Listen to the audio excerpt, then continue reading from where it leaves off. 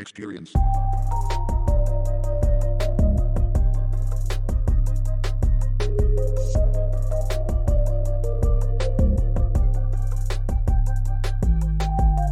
Don't miss part 1 of our discussion with Rob and Trent in episode 8 of The Experience. Now, on to part 2.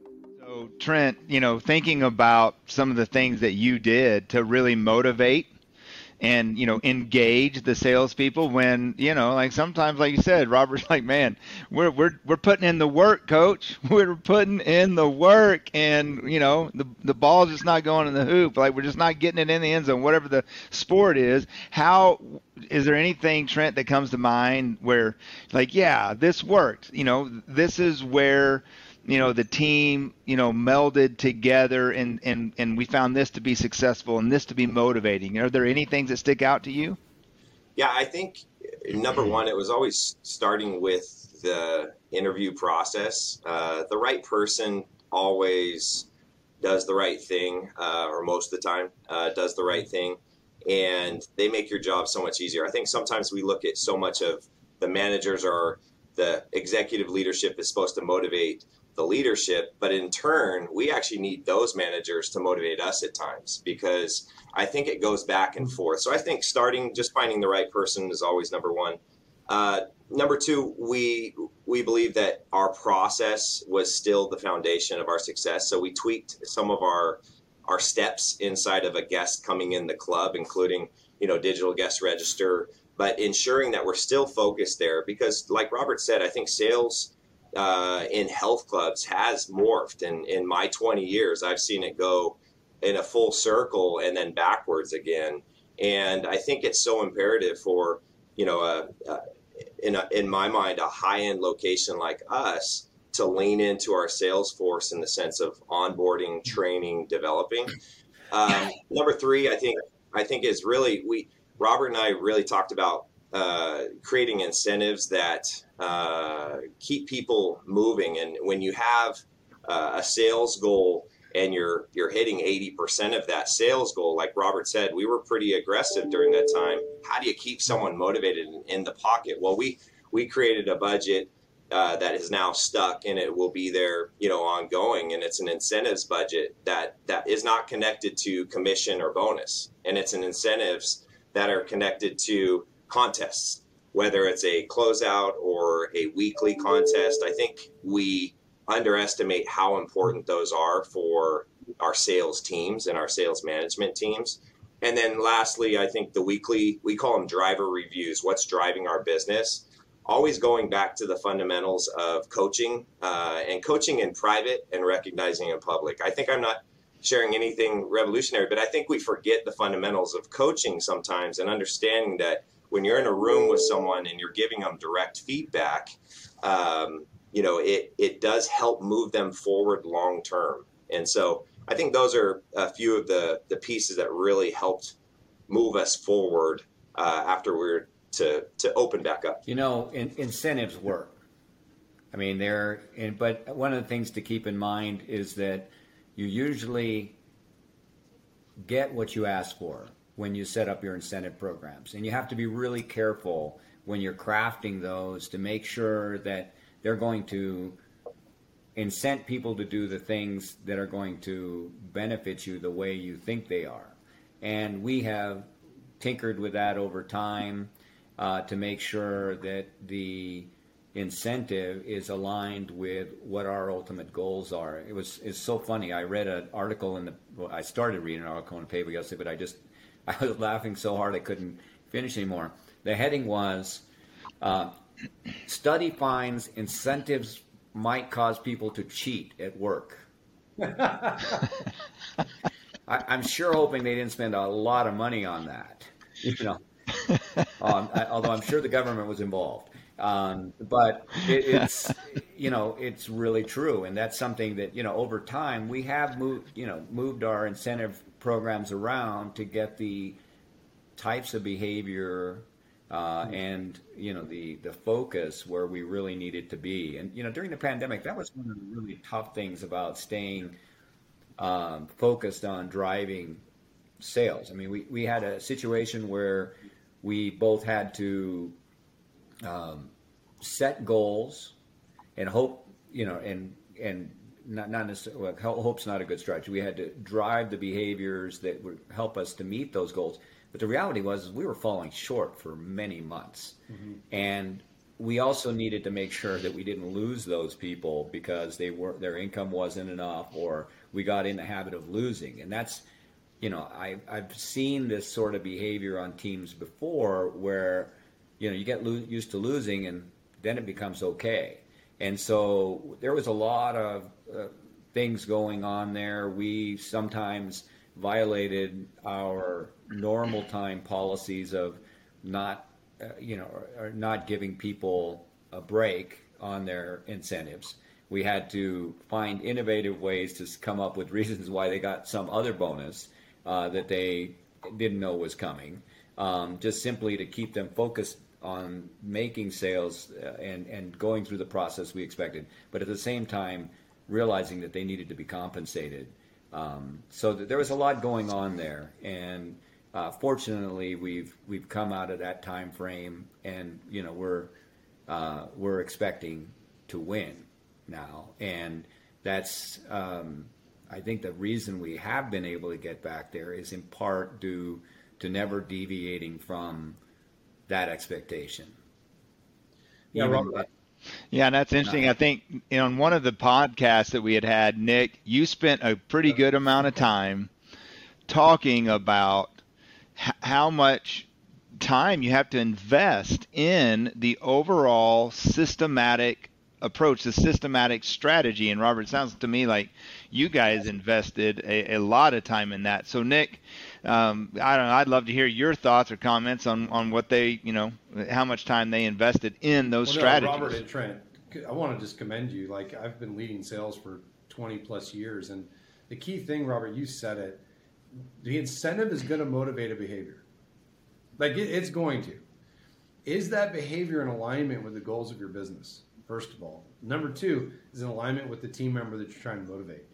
If those things get out of whack, for either party, it doesn't work. And to hear you guys say that you found that alignment, it kept them motivated, both for the company and the team member, is brilliance. And it's hard to do. And I would say also one thing that I've learned throughout my career, and it sounds like you guys are on it, it changes. What was good today may not be good tomorrow. And you got to be willing to take a hard look at what now are you facing versus then, realign some things, tweak it, and keep going forward. And I'll tell you, the better organizations do that in such a good way. And it's just so encouraging to hear that from others. I'm sure Trent, Robert, maybe you'll get some phone calls from some other teams out there in the country trying to do similar things. But it's gaining those incentives and alignment is so critical. And then the other piece is, I've referenced this multiple times, but I'll quote Jeff Van Dixhorn. He's probably stolen it from somebody else. But I'll tell you, people are key. It is a whole lot harder to motivate somebody than to maybe have to manage them. And so, hiring the right people, like athletes that are driven, maybe you have to point them and rearrange their direction a little bit because they're so ambitious they may run off the tracks. Get them pointed in the right direction, but it's a whole lot harder to have to motivate them to wake up every day and do the work. And if you find the right people, you win. Well, I don't want to embarrass Trent here, but I do very little. The reality is that almost all of this comes from Trent, and you're absolutely right. I mean, oftentimes it's difficult to compare to other organizations, so I can't say how effectively other organizations do this or not, but we are we like to think that we're very data driven, and we are measuring every day. And if I had to say there was one thing that drives performance and has the most effect on our bottom line, and Trent's going to know what I'm going to say next, is the daily sales report. Every morning that, and a lot of companies do this, we get a daily sales report that tells us, various metrics of sales performance at every location that we have. And, we know every day whether we're on track to meet our goals for the month or whether we're not on track to meet those goals. And I think it's that, having that kind of compass and that sense of urgency that's driven from that on a club by club level that really makes the whole thing work out. And the other thing that we have done over the years is be really strong on keeping information available so that we can go back and see how we're doing historically relative to our performance or the direction that we're hoping to go. And I don't know how many folks were able to do this, but as I mentioned earlier, there were a lot of constituencies out there. There were different segments of our business, and we really started drilling into that, how it had been, and finding a base case, and then looking at our business not only in terms of what people were coming back, what new sales were coming back. Like, for example, young men were the quickest to come back. In fact, we're still lagging significantly. That's one of the most major changes we've seen in our demographics is the number of women that are using the facility. We used to be slightly skewed towards female use, and now we're at 40-60, which is, it's good that we have such strong male participation, but we also think it's potentially detrimental to getting, other segments of our membership back, some of our older clients and maybe some of our female clients. And so we are actively looking at each one of those sections and saying, what do we need to do to bring those people back, to get them back stronger? How do we have to modify the facilities, set our membership policies, or just simply, attack those from a marketing standpoint and a sales tactics perspective? So, there's a lot to think about right now. And I think very few clubs in the upper segments were the other price points, because our average price point is over $120 a month. I think clubs in our segment have had a harder time getting people back, in part. And there was really good information about this in the latest IHRSA consumer report that just came out. But it was very interesting to see that the wealthier clients who had been a fairly strong constituent for membership in the type of clubs we have has been slower to come back.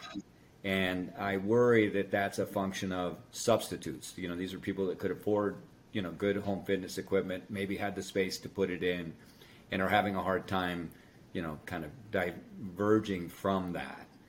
So there's just a lot to look at, especially, I think, it was interesting to me to see that IHRSA statistics are varying a little bit from what ours did in terms of female participation. Although in talking to most of the club owners that I know, that's still that segment of the market has grown more slowly than the young male. In fact, we have more young males in the club now than we did before the pandemic. We certainly can't say that for female participation. Yeah. Well, to close this out, and one quick maybe phrase from each of you, when we share the word experience, what does that mean to you when you think about your members in your club? Well, I'll start. For me, I think the experience, once again, I think the experience starts with the employees. Making sure that they're engaged, that they're excited, that they're aligned. That always, I think, transitions or connects right into the member base. I had leadership early on as a personal trainer at 24 Hour Fitness that said attitude was everything. And the reality is sometimes it gets rough, and it's been rough. But that optimistic behavior from leadership down is so important to really just connect with the member base. So I think for me, the existing member base is really, the experience is connected to really how the team members feel and how we feel about our organization and our clubs. I think it starts there. Yeah. Could not agree more, Trent. I think that fitness is hard. And sticking with a fitness program is harder. And I talked earlier about substitutes. People, we tend to think that, each product stands alone, but it's really, when I engage in one activity, it's at the expense of another, whether it's my family, whether it's my TV time, whether it's my time at the bar with my buddies, or whatever it might be. And so we have to become competitive as a option for people. And one way that we can do that effectively is to become more seamless in how we provide our experience. And whether, and that's something that we're working on that's really helped with the VFP product, in terms of how we're signing people up.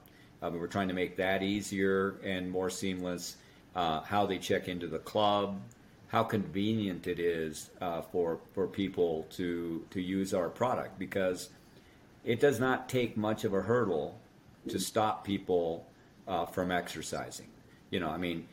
If you're going to try and keep me from my vacation, that hurdle better be real high, because I'm getting a pole and I'm vaulting over that sucker.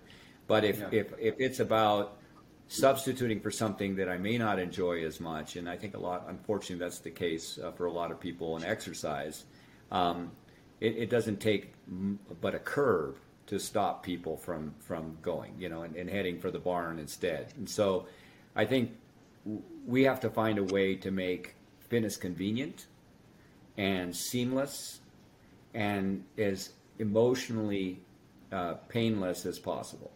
Oh, that's great. Thank you both for sharing this time. This was really useful. I hope you, sometimes talking through things that you've done well, I know I like to reflect back and talk about it. It gives us energy, right, as leaders, and I hope others are inspired by what you guys shared today. So thank you very much. Have a great afternoon. It's our pleasure. Thank you. Yeah. Thanks, guys. Appreciate it. Have an awesome one. Take care. Bye.